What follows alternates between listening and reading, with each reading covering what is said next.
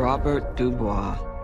He's in prison for putting Superman in the ICU with a kryptonite bullet. I'm not joining your suicide squad. We'll see. My court date is coming up. And Miss Waller said maybe you could help me out. You're flexing in my door! Everyone stand down. Miss Waller, I don't... Stand down! I wouldn't take such extreme measures if this mission weren't more important than you could possibly imagine. Are you in or out? Good. Let's meet your team. It's okay, I'm not okay. Each member is chosen for his or her own completely unique set of abilities. I need to feel the raindrops on my head, on my head. Hey guys, sorry I'm late. Had to go number 2. Good to know. Is this thing a dog? A dog? What kind of dog do you think it is, mate? I'm gonna go with Afghan Hound. Oh my god, is it a werewolf? Yo, they sent me next to a werewolf! Yo, let me out! Hey, he's not a werewolf, okay? He's a weasel. He's harmless. I mean, he's not harmless. He's killed 27 children, but, you know. Your mission is to destroy every trace of something known only as Project Starfish. Any questions? Starfish is a slang term for a butthole. Think there's any connection? No. No. All right. Let's get it. This is suicide. Well, that's kind of our thing. I'm a superhero!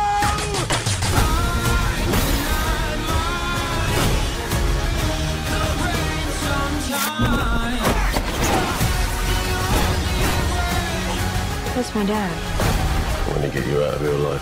I'm going to get you out of here alive.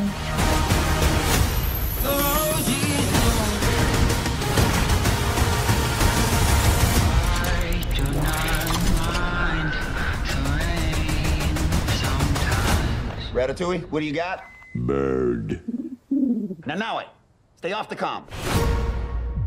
Welcome to the Strange Harbors podcast, a weekly discussion of film, television, and pop culture. My name is Jeff Zhang, and tonight I'm joined by Amir Touré.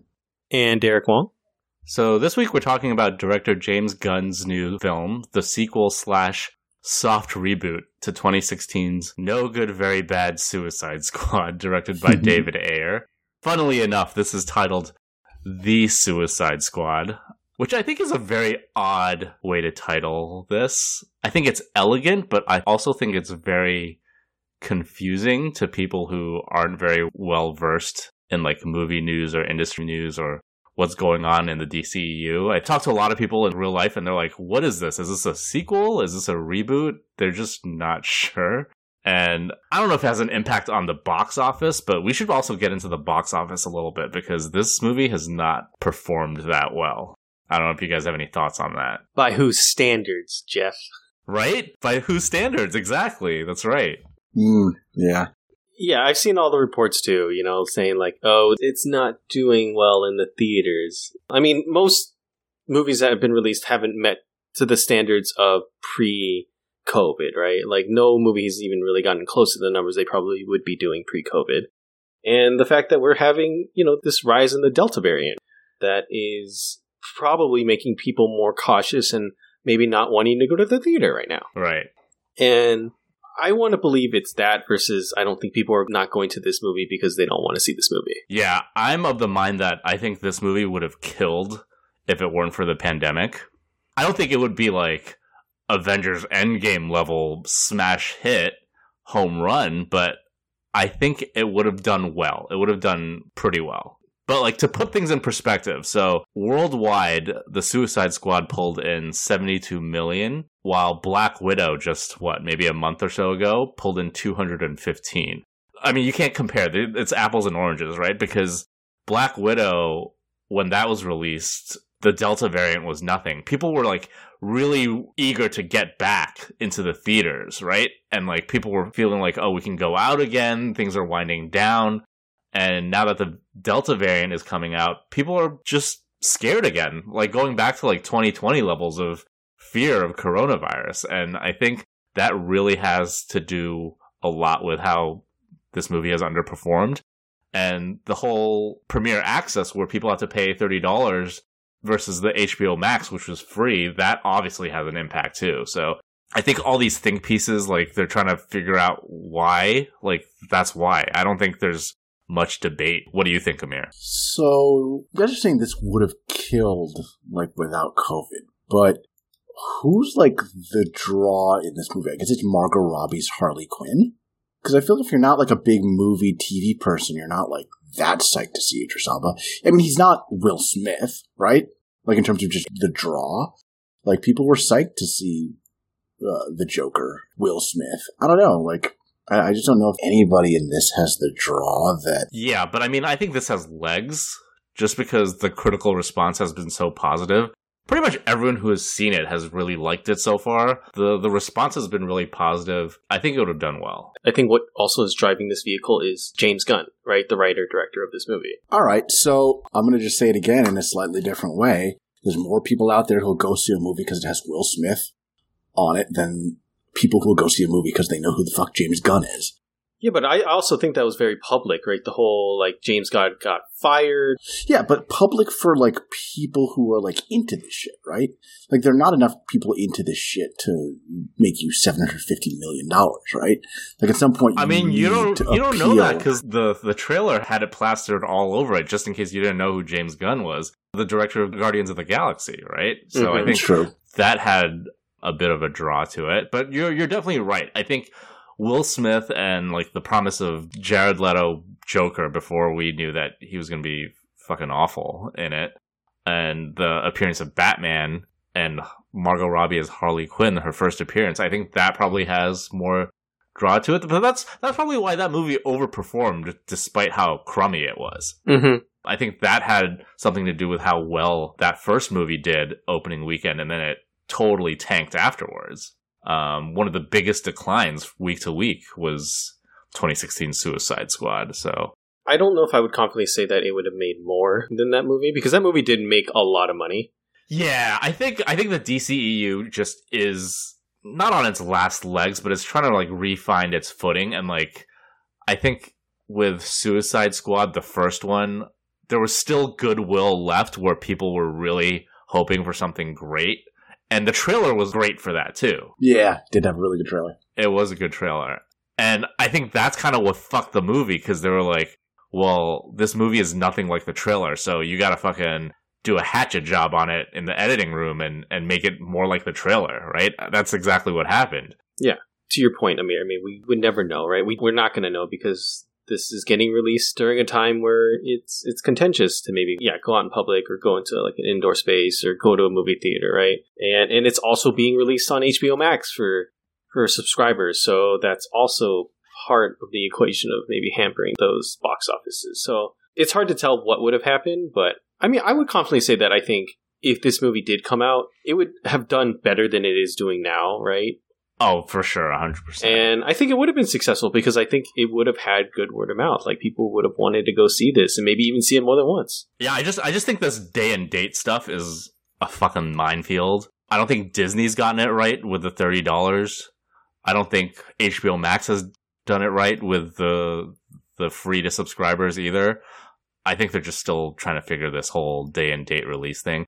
I don't know why they even did the day and date for all these movies. I think the better strategy would be to shorten the time span between theatrical and streaming / on demand, right? I think you should have just started with that instead of just hammering overkill with same day on streaming and in theaters. I think that kills theatrical numbers. You want to clarify for people, like, the differences between these strategies, HBO and Disney, and between day and date, like the window you're talking about? Yeah, so your traditional theatrical release, something comes out in theaters, and then 90 days after, or sometimes 120, some time period between those two numbers, first it comes out on demand, right? You pay for it like $20, you rent it for like $6 or $7 through your cable provider, you watch it on your TV, and then maybe another 90 days after that, it's on a streaming platform. But now with coronavirus, what both Disney and HBO, Warner Brothers, is doing is that they're releasing it on the same day they come out in theaters because they're afraid not too many people are going to theaters. and Warner Brothers' strategy is to release them for free for subscribers. So if you subscribe to HBO Max, you get the movie for free. You get to watch it. Disney is a little greedier. They have something called Premier Access, where you pay $30, which is, I think, the ticket price for all of the Premier Access ones, right? I don't think anything is coming below or above that. It's $30, and you get to watch it the same day that it comes out. And obviously the Disney ones fare better because you're getting the $30, but I think it also kills the legs on the movie because with Black Widow, the second and third weeks have been probably really bad, even though they haven't released the numbers for the second and third weeks. But like, the fact that they haven't released the numbers is damning enough, right? I feel like if they did well, more people bought it, Disney would have released the numbers, but they haven't. So we know the box office numbers were down, right? Yeah. I mean, the box office is definitely because of the Delta variant, right? Between Black Widow and the Suicide Squad. Right. And HBO is even worse because it's free. And I'm sure like piracy has a lot to do with it, even more so now because no one's willing to go out. So the more tech savvy people are definitely going to just torrent these movies, you know? And I think we're like talking about Black Widow as a quote unquote success, but it's still really not, right? Like it's still probably is not going to make as much money as it might have if it maybe just came out in, an actual theater pre-COVID or whatever. I mean, yeah, it probably, okay, I'm going to say, yeah, sure, probably didn't do as well as pre-COVID, but it's one of the, okay, it's the 5th highest grossing film of 2021. Like, I mean, if that's not a success. But that means nothing when you're comparing it to any other year, right? Because well, yeah, but you're comparing it against its peers. Or, right, that's true. What may or may not be its peers because of the Delta variant, but I get what you're saying. But like, in this year, it's killing because I guess Disney has a lot of inertia. Right, there's a lot of people out there who are gonna go watch what they do, and DC just doesn't have that. They haven't built up that brand. I mean, speaking of killing, it's killing any relationship it has with Scarlett Johansson, right? Yeah. That's right. Yeah. I think it'd be remiss to not even just at least mention that. If we're talking about like box office, we're talking about Black Widow. I mean, the whole thing with Scarlett Johansson and her, suing the Disney family basically because she feels like she's, being basically out of some money that she would have earned if the movie had come out only in theaters versus with Disney Plus, because her back end deals are all dependent on theatrical only. Theatrical sales. So because the theatrical numbers are worse in the pandemic than they normally would be, she feels like she's being cheated out of. Well, that's also worse because it's not accounting for those Disney Plus numbers too, right? And wasn't she promised that explicitly? That they weren't going to do the day and date thing to Black Widow? I mean, that's all like what's kind of being reported. I'm not too sure. Well, I mean, they can say that, and I think that's fine if you say that you're not going to do day and date and you then change your mind because the industry landscape has changed. I don't want to get too much into this because it's not the subject of the podcast tonight, but like the problem she has is that she wanted to renegotiate. She was like, well, this isn't really fair and everything's changing, but my contract is staying the same. So let's sit down and talk and hash out a new deal. And her calls went unanswered, basically. They didn't get back to her with anything. And the movie came out. It underperformed. She got her paycheck from theatrical only. She didn't get anything from the $60 million that it did on Disney Plus. So she's rightfully pissed. I think she's in the right here. She deserves to get her bag, right? Mm-hmm. That's basically what that is, So, the Suicide Squad. Yeah, I was going to say, you guys want to get into this movie?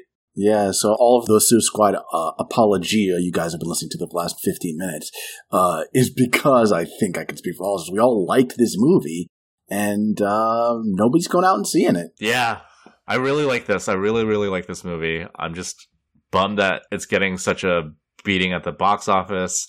A lot of people are like, oh, release the Ayer cut, the David Ayer cut, just because Zack Snyder had his own director's cut. But I love this movie. I thought it was great. Yeah. I think it's the best time I've had at a superhero movie in a long, long time. I think James Gunn was given pretty much carte blanche on... So, I mean, okay, Black Widow came out like a month ago. So you like this way better than Black Widow? I like this much better than Black Widow. I wouldn't say like way better, but like... I think everything landed with this movie in terms of its structure. I think its third act is strong, where Black Widow's third act is pretty weak. I think James Gunn's vision came forward in this movie a lot.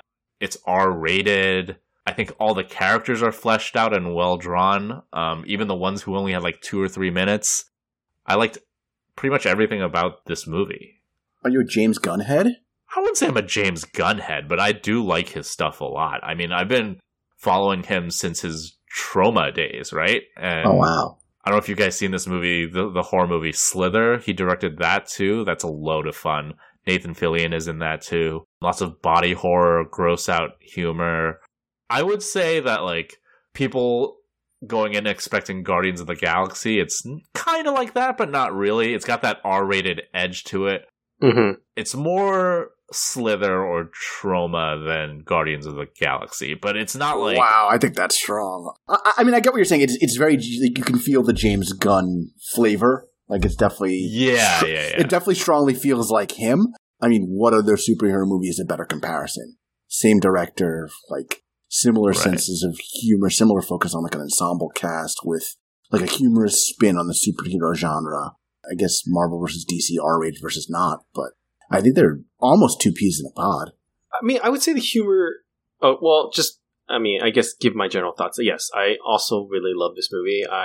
As dumb as this is going to sound, it was funnier than I thought it was going to be. Like, I knew it was going to be funny, but this was even funnier than I thought, which was a nice surprise for me. You know, it was lewd and had a lot of gore, and even that was something that I wasn't expecting the DCEU to allow him to do, as far as he took this movie, I think, at times. So I was very appreciative of that. And I will contest what you're saying a little bit, Amir. I think the humor is different than, you know, like Guardians is more of like a sarcastic kind of punny humor versus this is a very dark humor. Yeah, that's true. I'll take that criticism on the chin. You're right about that. The Guardians is very quippy, very into the heroes sort of making jokes themselves. Yeah. Whereas in this movie, like, funny things happen to the characters in the movie, and they're all really bad. Yeah. The jokes are on the characters. The characters aren't telling the jokes, right? Yep, absolutely. Yeah. I mean, there is a little bit of characters telling jokes, but like, a lot of it is like horrible, horrible things happening to these characters. But I will say that I do think this movie was just a tad bit long. I think it could have been tightened up just a little bit more. I think the stuff that really drags for me actually is the Harley stuff in the middle. As much as I love Margot Robbie as Harley, it does feel a little disjointed when it's like Team A, Team B, and then like Harley also. And yeah, I don't disagree. Actually, I agree. I think it could have integrated a little better. It just felt a little heavy in the middle, I think. Yeah, I think they were like, we have Margot Robbie as Harley Quinn. We have to fucking use her and give her a prominent role. I do agree with that. I think that's what that was. Which is fine. She's fun. But yeah, you can feel it sort of not entirely. Like that B plot doesn't feel entirely consonant with the rest. I think a lot of the Harley stuff, you kind of feel the length of that because you're like, where is this going? Right? But then at the end, it pays off and you're like, oh, that's where that's going. But when you're watching it, it does feel like it's a little overlong and a little chunky to digest through. But the payoff is satisfying. And we do get like one of the best action sequences of the movie from it. So reminds me a lot of the like Birds of Prey. Yeah. Which I love. I don't know if it was inspired by that, but it definitely felt like there was a through line between like the way her action is in that movie and that way her action is in this movie. As a flaw, it could have been a lot worse. I think this is fine. I'm not too upset about that. Yeah, and I've read like reports that her part was actually cut. There was actually more Harley in other cuts that he was thinking about, but I guess if anything, he tried to like dwindle that down as much as he could. Also, I think more probably would have been too much. As much as I like her, she wasn't the highlight of the movie for me. Although she had some great lines and good action sequences, I didn't feel it being overly long. I can see how you'd be like, when the third act comes around, you're like, wait, another... Like, I thought that was the end. Like, why are they doing another 30 minutes of this movie? Mm-hmm.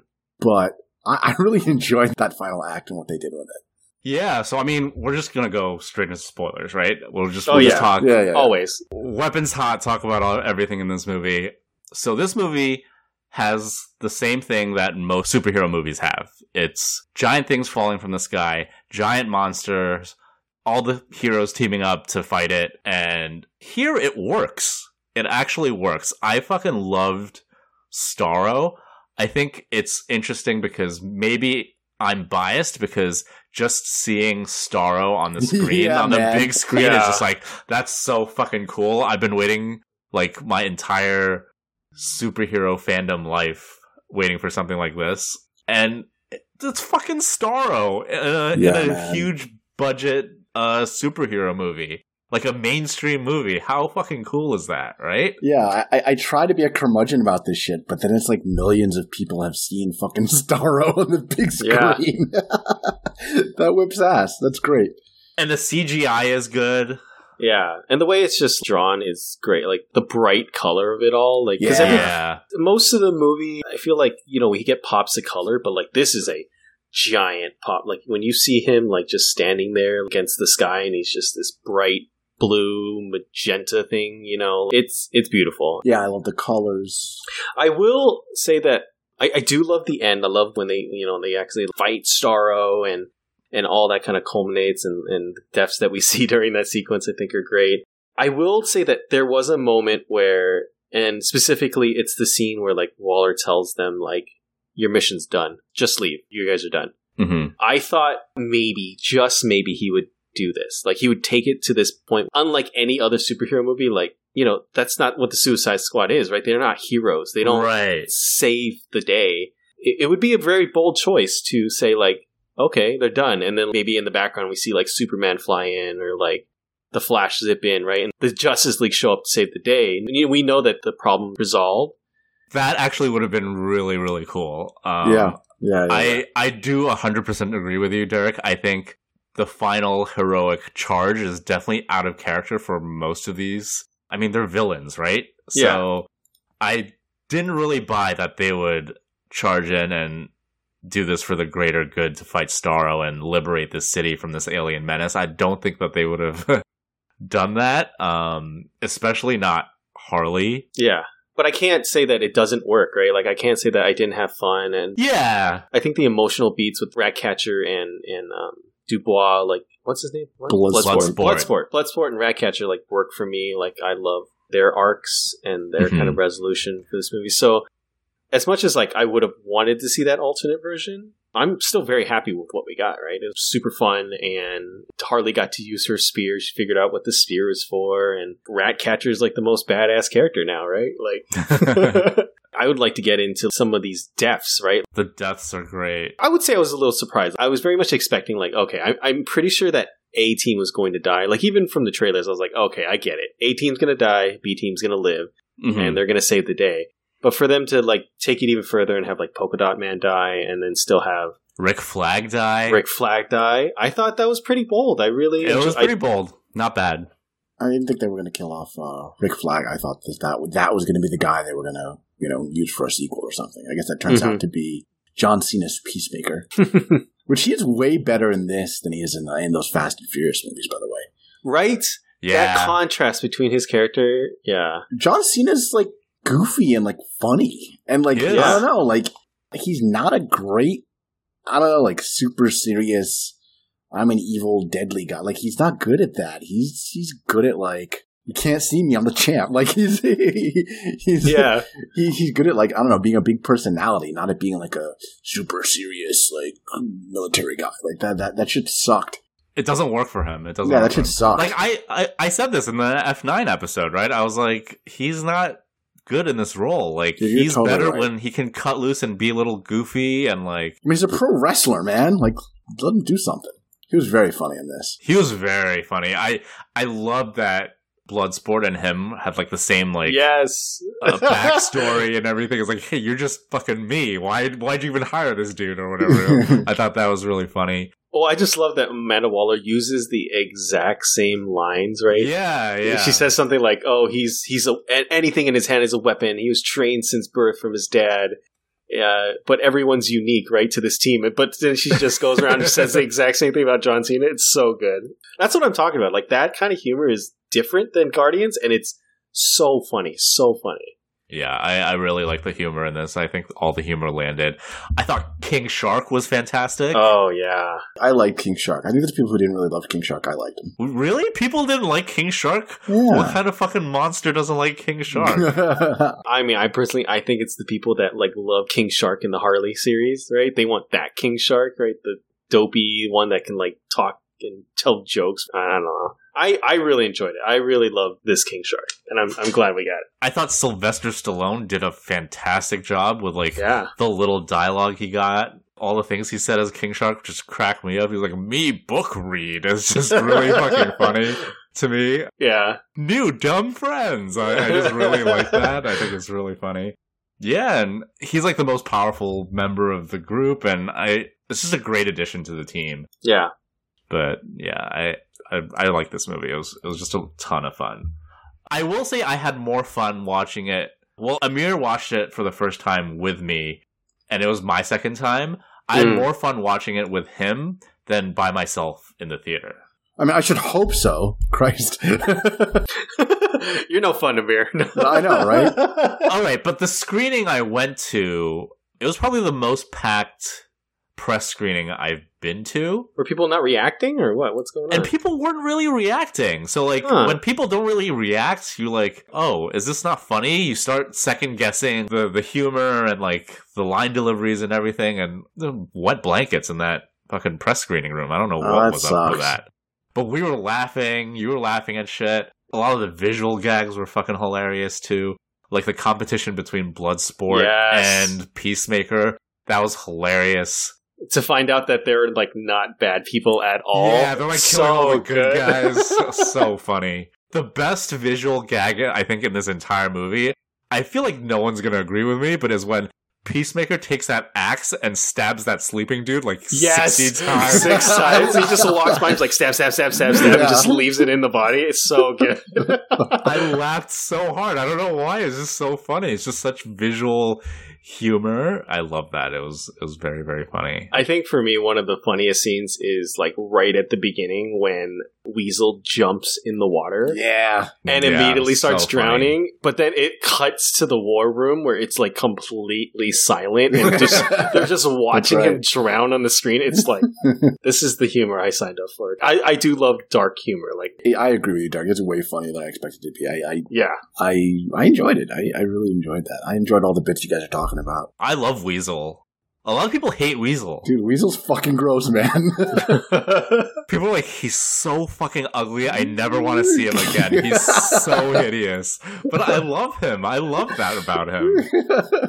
I think James Gunn isn't afraid to like make ugly, disgusting creature characters, and I love that. It's great. Yeah, that's why he's funny. That's why it's funny seeing him drown. Like a baby eating like anthropomorphic weasel who drowns in the first 10 minutes of the movie. It's great. Yeah. It's like, did anyone check if Weasel can swim? Like, nobody checked. Like, so good. What did you guys think about the time jumping between two timelines at the beginning of the movie and then also at the pretty much the climax of the movie? He goes back to that mechanic. I think it's for dramatic effect. I don't think it entirely works. It's a little choppy. Yeah. I think it works better at the beginning, right? Where we see the team die and then it's like... Yeah, it definitely works better in the beginning. Yeah, you go back and... The 8-minute time jump is just for, like, dramatic effect with... Yeah, so you could just link up those two, like that A and that B plot. Yeah. Or, you know, yeah, I don't think when he uses it at the end, at the climax, it doesn't work as well. I think those two stories could have just been working, like, side by side and it would have been fine, and I think people would have been able to follow along, and I think his choice to use the two different timelines at the end wasn't something I was completely convinced by. Also, I wanted to bring up R.I.P. to Jai Courtney as Captain Boomerang, right? One of the people that were brought back from the original David Ayer Suicide Squad. Yeah, gutsy kill there. I like that. The way he dies is like pretty cool. Like, he gets like impaled by a bunch of twigs and sticks, and then the helicopter just like comes and sweeps him away. Like, I thought, if anything, he got one of the cooler deaths too in the movie. Yeah, it was great because they played up like his relationship with Harley, and they were like gone through battle of the first movie together. It's good that you don't have to watch the first movie to get into yeah, this. Absolutely. I think that's why it's kind of like a soft reboot. And I mean, I just want to talk generally for a little bit because like this is the Suicide Squad movie that I've always wanted to see.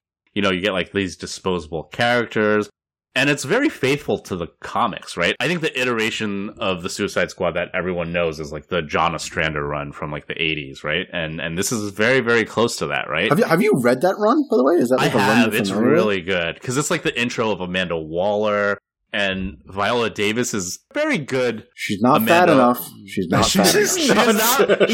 fat enough because in the comics she's called the Wall, and you don't really get to see like that side of her because she's like this huge, super intimidating woman, right? But she's like a formidable like fighter too because she's so big, but they don't really play up that aspect of her. And they've never actually used anyone like fat for this role, like in any of the live action roles, right? Yeah. CCH Pounder's not fat.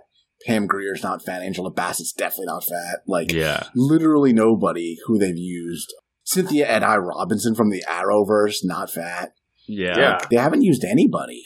Pam Grier, that wasn't live action, right? That was one of the animated movies, or?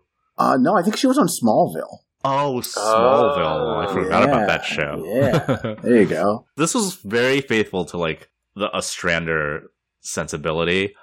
Are the teams different? The teams are different, but a bunch of them are pulled from the comics. Like, Bloodsport's a member of the Suicide Squad. Obviously, Captain Boomerang, Peacemaker, and, like, Harley Quinn now. But, yeah, this King Shark, they're all Suicide Squad members. Yeah. It really captures the comic well. You know, especially, like, the first mission that goes bad, you know, with Pete Davidson's Blackguard trying to sell them out. You know why it's so similar to, like, the comics? Because they send them on a mission, and, like, the mission turns out to be cleaning up the fucking dirty secrets of the American government. And that's very, very Ostrander-like, and that's exactly what this is, right? Because the big reveal is that Starro is an American experiment done abroad to avoid scrutiny, and Waller's trying to cover it up. So that's why they're being sent to Corto Maltese to destroy Starro. So I wanted to ask, was it her intention that all of Team 1 was pretty much going to die? Yeah. Even Rick Flag? Like, she was going to sacrifice Rick Flag? Oh, yeah, I guess, right? Yeah. Because, she says, oh, your mission objectives have changed, because then she learns that Rick Flag is alive. But, like, I feel like she had all intents and purposes to just sacrifice that whole team, even though technically Rick Flag isn't a fugitive, right? He's not someone who's forced to be there. He wants to be there. He's like the leader of this team. Was Team B backup, or was Team A a diversion, right? I think that's the question. It's hard to tell, right? It does seem... It's hard to tell. It does seem like it was set up that she knew that Team A was going to be, like, in the shit, and, like, that they're a diversion more than the actual team. Because you see the way the team's formed, like, that team's full of shitters. Right? You got, like... when we're talking about funny bits, is like when they, like, hype up TDK, and he's all like, use your ability, and then it just goes there and, like, slaps people. Like, why wasn't his arms, like, holding guns? Right? Like, right. And then, like, Weasel dies instantly. Javelin doesn't really do anything. Javelin doesn't do jack shit. So it's like, it seems like this team was set up of, like, just people that are not capable of getting this mission done. I don't know. I was expecting a little more out of Mongal, actually. Yeah, just because yeah. She's, like, related to Mongol, you know? Like, fucking some Warworld shit, you know? Yeah. I guess not. She went out like a chump, too. She jumps on the helicopter and dies instantly and takes Captain Boomerang with her. Yeah. I mean, speaking of Captain Boomerang, I mean, we get a cool Boomerang kill, at least. We get a cool Boomerang kill. Yeah, we do. But yeah, I was under the impression that she was setting up Team A to pretty much die. Yeah, I thought as a diversion. I think the one character of the Suicide Squad, at least, we haven't talked about yet, is Polka Dot Man. Which is a very obscure character that I've never really heard of. So I had no idea what his backstory was. I had no idea what his actual powers were, and I don't know if it's accurate. But the way it's portrayed in this movie, I think I think he's given so much more than I ever thought he would get. Right? I thought he was going to be the one character that might just like die pretty quickly, or definitely not make it to the final battle. But he has great moments throughout the movie. He has this great bit about his mom, which is... Do you have any idea? Is that actually from like the comics, or is this just like a James Gunn? I have no idea. I'm not super well versed with Polka Dot Man either, but all credit goes to David Dastmalchian because he did such a good job with him. Yeah. He's getting around with his superhero roles. He does a lot of superhero stuff. Yeah. He's in Ant-Man, Ant-Man and the Wasp. He's in The Dark Knight. He's going to be in Dune. He's in animated stuff too. He's like Calendar Man in The Long Halloween, so it's like he loves doing superhero stuff, I guess. Yeah. But I love the fact that he like sees everybody as like his mom, and like we see even our main cast as like versions of his mom, and all the people he like danced with in the club is his mom, and he sees Starro as his mom. I thought all of that was super funny and super clever characterization for Polka Dot Man. Mm-hmm. And sadly, he also doesn't make it to the end, right? He gets a big old fin, I guess. I don't know what you call a starfish appendage. But yeah. He gets squished by Starro. Man, now you got me thinking about your like reconfigured ending where the Justice League comes in. Because that shit fucking rocks. Because that would be a really cool nod to the comics too. Because Starro is the very, very first Justice League villain ever. Mm-hmm. Right? Yeah. From all the way back in 1960 in The Brave and the Bold 28, I think. First appearance of the Justice League and Starro. Yeah, because he's traditionally not a Task Force X or Suicide Squad villain. He's a Justice League villain. He's a fucking alien starfish, right? And he mind controls people, so... I do like that very last line when he says, "Oh, I was just happy floating in the space and looking at the stars." I thought that was a nice little touch at the end. You know, because a lot of the crux of this story is that America is not the greatest, right? Like we abducted this alien, tortured it, experimented on it, and it turned it into a weapon. Turned a weapon. It's very analogous, like, you know, like things we know about America at times. So yeah, I do like that very last line where it makes it seem like he's not like a true villain, right? He's not. He's given the name Starro the Conqueror by the Thinker, but like that's not necessarily true, right? We don't know if that's his end game. And I will say that the Thinker, I think, is the one character that's the most disappointing to me. A little underserved, I think. Yeah, but Thinker doesn't like mean anything to me, so I kind of don't give a shit. I'm not like, oh, the Thinker. Like, I don't know. I mean, are you a big Thinker fan? No, but like I understand like who he is. You know, he's kind of like the leader, right? In like the Marvelverse, like, you know, he's like just the guy with the super brain and is able to kind of like think his way through things and like see steps ahead of everybody. He was just a guy in like a tracksuit. Why does it have to be the Thinker? Yeah, he didn't really use his powers or anything that much, right? You never got to see him flex his metahuman abilities. I'm a Doctor Who fan, so like I love Peter Capaldi and I love seeing him in like this movie. But yeah, I think that just the idea of the Thinker, his character was just a little wasted. Yeah, I do like that the movie does jab at the 2016 movie a little bit. You know, where what's his name? Rick Flag is like, if you disobey orders, you die, because that's from the 2016 movie, right? Because he says that to all the Suicide Squad in that, and then here. You have like Harley Quinn. If you have customized license plates, you die. It's just really funny. Just kind of like a play on like the super seriousness of the first movie. Yeah. And I like that. And I do like the nod to her characters throughout the DCEU. Like this character that was very much victimized by like the Joker, right? And then like we saw her, we'll use the word emancipation, right? In the Birds of Prey movie. And like for her to like then outright just shoot the guy, right? Like right in the chest, I thought was pretty funny. I thought it was a good moment. That was a great bit. I thought that was great. Yeah, it shows that kind of growth in her character through these three movies, which I thought was pretty funny. I don't know if this is like a hot take or not, but I think Margot Robbie is up there with like Chris Evans and like Robert Downey Jr., where like the film version of Harley Quinn is just Margot Robbie. Like she embodies that character so well for the DCEU. And Hugh Jackman. And like Hugh Jackman for Wolverine. Yeah, you can't get away with it. I think if you're going to bring back the character, you're going to have to bring her back now. Yeah. I agree. I think I agree. Her New York accent is so good in this too, like in all these movies. She just works so hard to like bring Harley to life. I think Margot Robbie is just really good. And she does like all of her own stunts. Did you know that? That's just crazy. Yeah, it's pretty nuts. Like I read she did the key thing, right? Yeah. And like all the fight scenes too. She's great in this.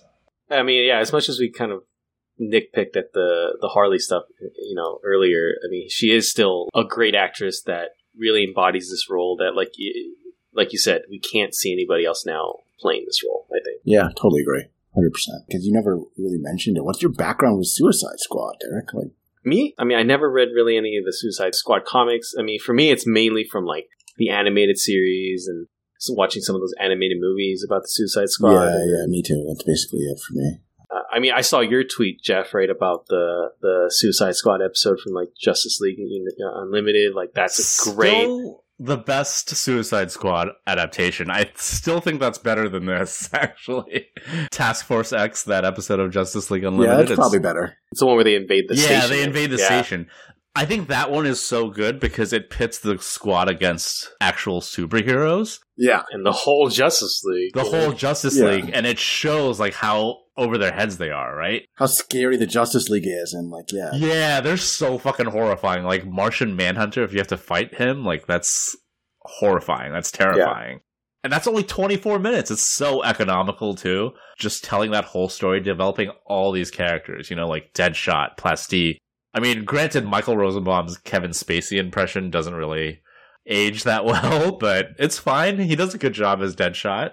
I did find it weird, James Gunn's choice to have Bloodsport and Deadshot be very similar, not just in the way, like, their powers work, but also, like, their backstory with daughters that they're trying to protect from Waller, right? Or well, I think originally it was supposed to be Deadshot, right? And then they couldn't get Will Smith. But I feel like they should have changed up the script a little bit. Right? I feel like they just ported over Deadshot's backstory onto Bloodsport with the daughter and everything. Mm-hmm.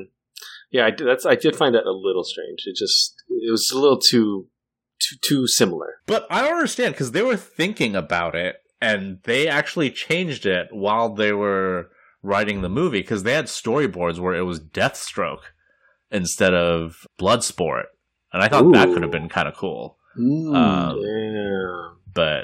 I don't know. I really like what Idris Elba did with the role. Yes. I think he's great in it. I think he's different from Will Smith's Deadshot too. I think he did a great job with this. Yeah, and like talking about another guy who's been in a ton of comic book properties, right? Yeah. Like, I think this is his best roles in a comic book movie. Oh, by far. I think he really gets to, like, flex his acting muscles here. I think he's really underutilized in a lot of the other stuff that he's been in. Like, he's just okay as Heimdall. He's like, whatever. Very disposable. Whatever. Just like, What else has he been in? Nobody remembers that he was in The Losers, right? The Losers. I never watched the Dark Tower movie either. Yeah, I couldn't bear it too.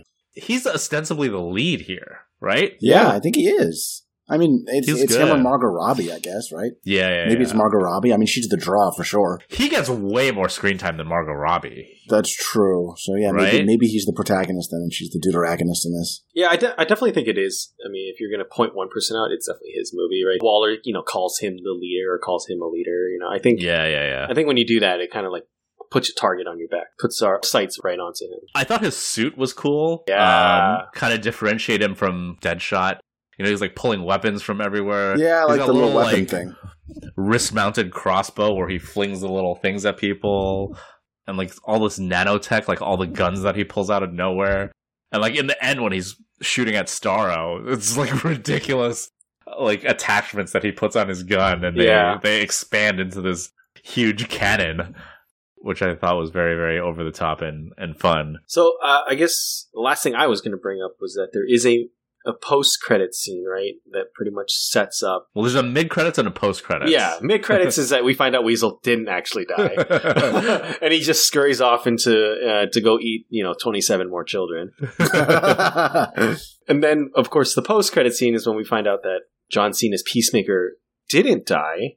We knew that he was going to be starring in a HBO limited series, or HBO series, I don't know if it's limited, called Peacemaker. Typically, when they do these kind of fake outs, like I'm just like, I don't like it. If the character dies, you just say dead. But at the same time, I was happy that he was alive because I really didn't want that series to be a prequel. Because usually, the stigma with prequels is that, like, well, you know what happens to this character, so like it doesn't really amount to much or it takes away some of the weight. So to know that Peacemaker series is going to be essentially a sequel or evolving this character as we see it now, mm-hmm. I am probably definitely going to tune in for that now, because I did really like John Cena in this role. Yeah. I thought the way he died was funny, or like Yes. the way they took him out of commission was funny, because it was just a callback to Bloodsport and Peacemaker comparing bullet sizes. Just like a dick measuring contest. Smaller is better. Cool that it was inverted, because Peacemaker was like, oh, my bullets are smaller, so they would go through your bullets, and then what happens in the end is that Bloodsport's bullet is smaller, and it goes through Peacemaker's bullet into his throat. So yeah, I thought very that was cool callback, great. and yeah, it was. And I think we mentioned this a little bit, but I think the relationship between Bloodsport and Ratcatcher 2 is great. I think Daniela Melchior is really good as Ratcatcher 2. Really brings some like... Oh, we didn't bring up Taika Waititi. Yeah, right? a lot of cameos in this movie. Taika Waititi is Ratcatcher 1. I thought that was cute, that was little funny. Cameo. Yeah. Yeah, but Ratcatcher 2 is like the heart of this movie. I really liked her performance in this. Yeah, like Bloodsport and her little exchange is like, oh, I'm going to get you out of here alive. You know, I really like that too. And I love that he's like scared of rats. Yeah, that's such a funny character beat too. I and like that a lot. Scream that he does when he sees it is just hilarious. But then there's that, I think it's the final shot, right? Where he's like sitting in the plane and he's gonna try to pet the rat. And he's petting the rat. Yeah. Such a great way to end this movie. You know, besides the fact that we get the mid credits and post credits. I thought that was a great end and great button for this movie. A bunch of cool cameos in this too, because Sean Gunn plays Calendar Man for 1 second. He has like the months tattooed on his forehead. And also a Blink and You'll Miss It Guardians reference, because Pom Klementieff is in this movie too, who plays Mantis in Guardians of the Galaxy. She's the lounge singer when they go to the club to get Thinker. Yeah, so a lot of people haven't noticed that, I think. Yeah, I did. Yeah. Yeah, I think overall, Amir said it earlier, we all really like this movie, and of course, you don't feel safe going to theaters, definitely check it out on HBO Max. I think it's definitely worth your time.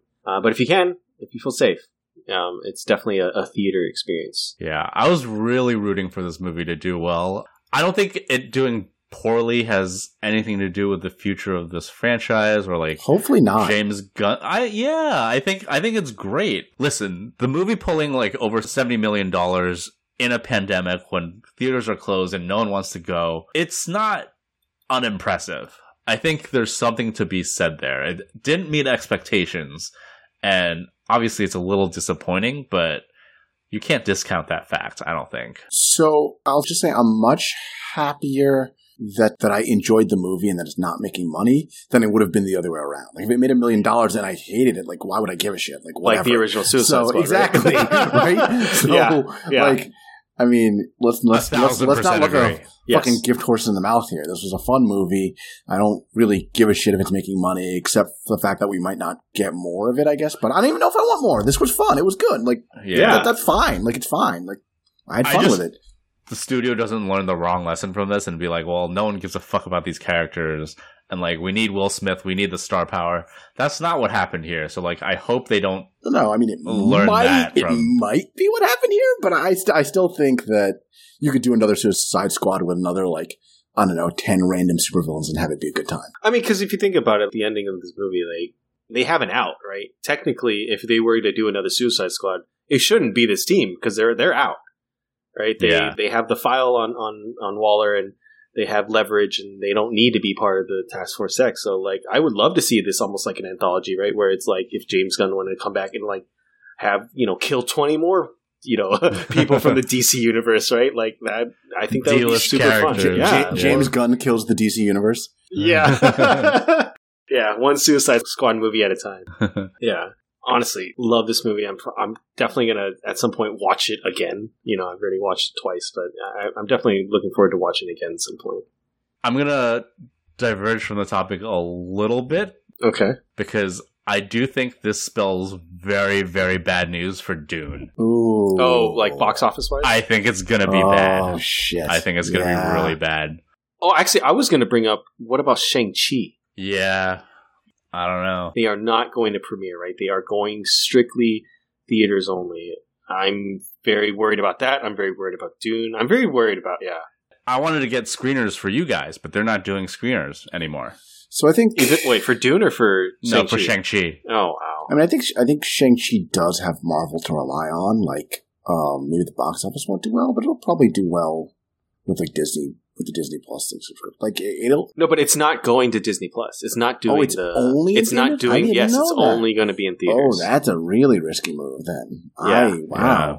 I mean, it's already like doesn't have like the star power of like a Black Widow, right? It doesn't have that direct connection to that first generation of MCU movies that people really love. So it was already a risk, and I feel like people are kind of iffy about this movie as it is. I don't know. I mean, you have to be really deep in comics head to care about Shang-Chi, right? So like, yeah, I don't know. It's I wouldn't be surprised if it's delayed. I really wouldn't. Get through the Delta variant at least. Yeah, maybe, yeah. It's rising number because of Delta variant. Well, you're talking about Dune, right? Not Shang-Chi.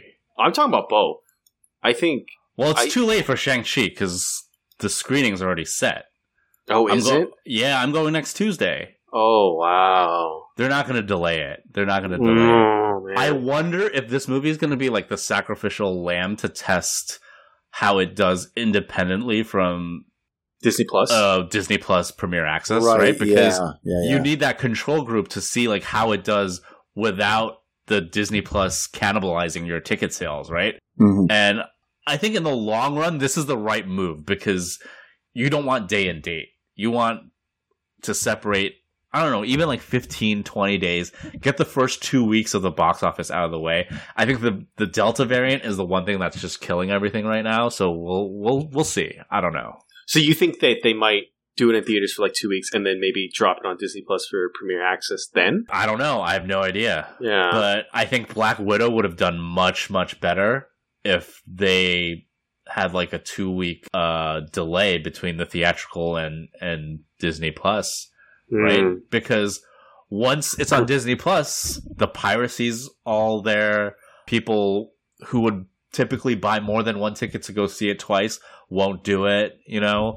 Mm-hmm. There's so many ways that the day and date is cannibalizing your theatrical. I don't know. We'll see. I think even then till now, it's completely different because the Delta variant wasn't even a thing when Black Widow came out, only like exactly, yeah, a month or two ago, right? So it was a thing, but it wasn't as big as it is now, I feel like. This movie, Suicide Squad, was a consequence of that.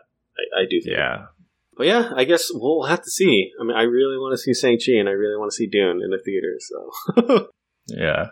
All right, well, I guess if that is all, that will conclude this week's episode. Jeff, where can people find you? You can find me on my blog at strangeharbors.com, and you can also find me on Twitter and Instagram at strangeharbors. What about you guys? Find my corpse rotting on Corporal Maltese. How about you?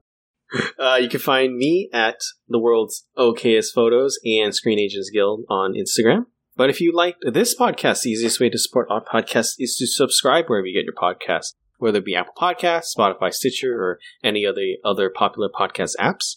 If you are listening to us on Apple Podcasts, please do us a favor and give us a great star rating. It really helps to get our podcast out to more people. Yeah, and if you have any questions, comments, suggestions on this episode for The Suicide Squad, feel free to shoot us an email at jeff@strangeharbors.com. We like getting your emails. We read them out on the pod, so feel free to shoot us that line. And then we will see you guys next week. All right, see you next week. See you guys then.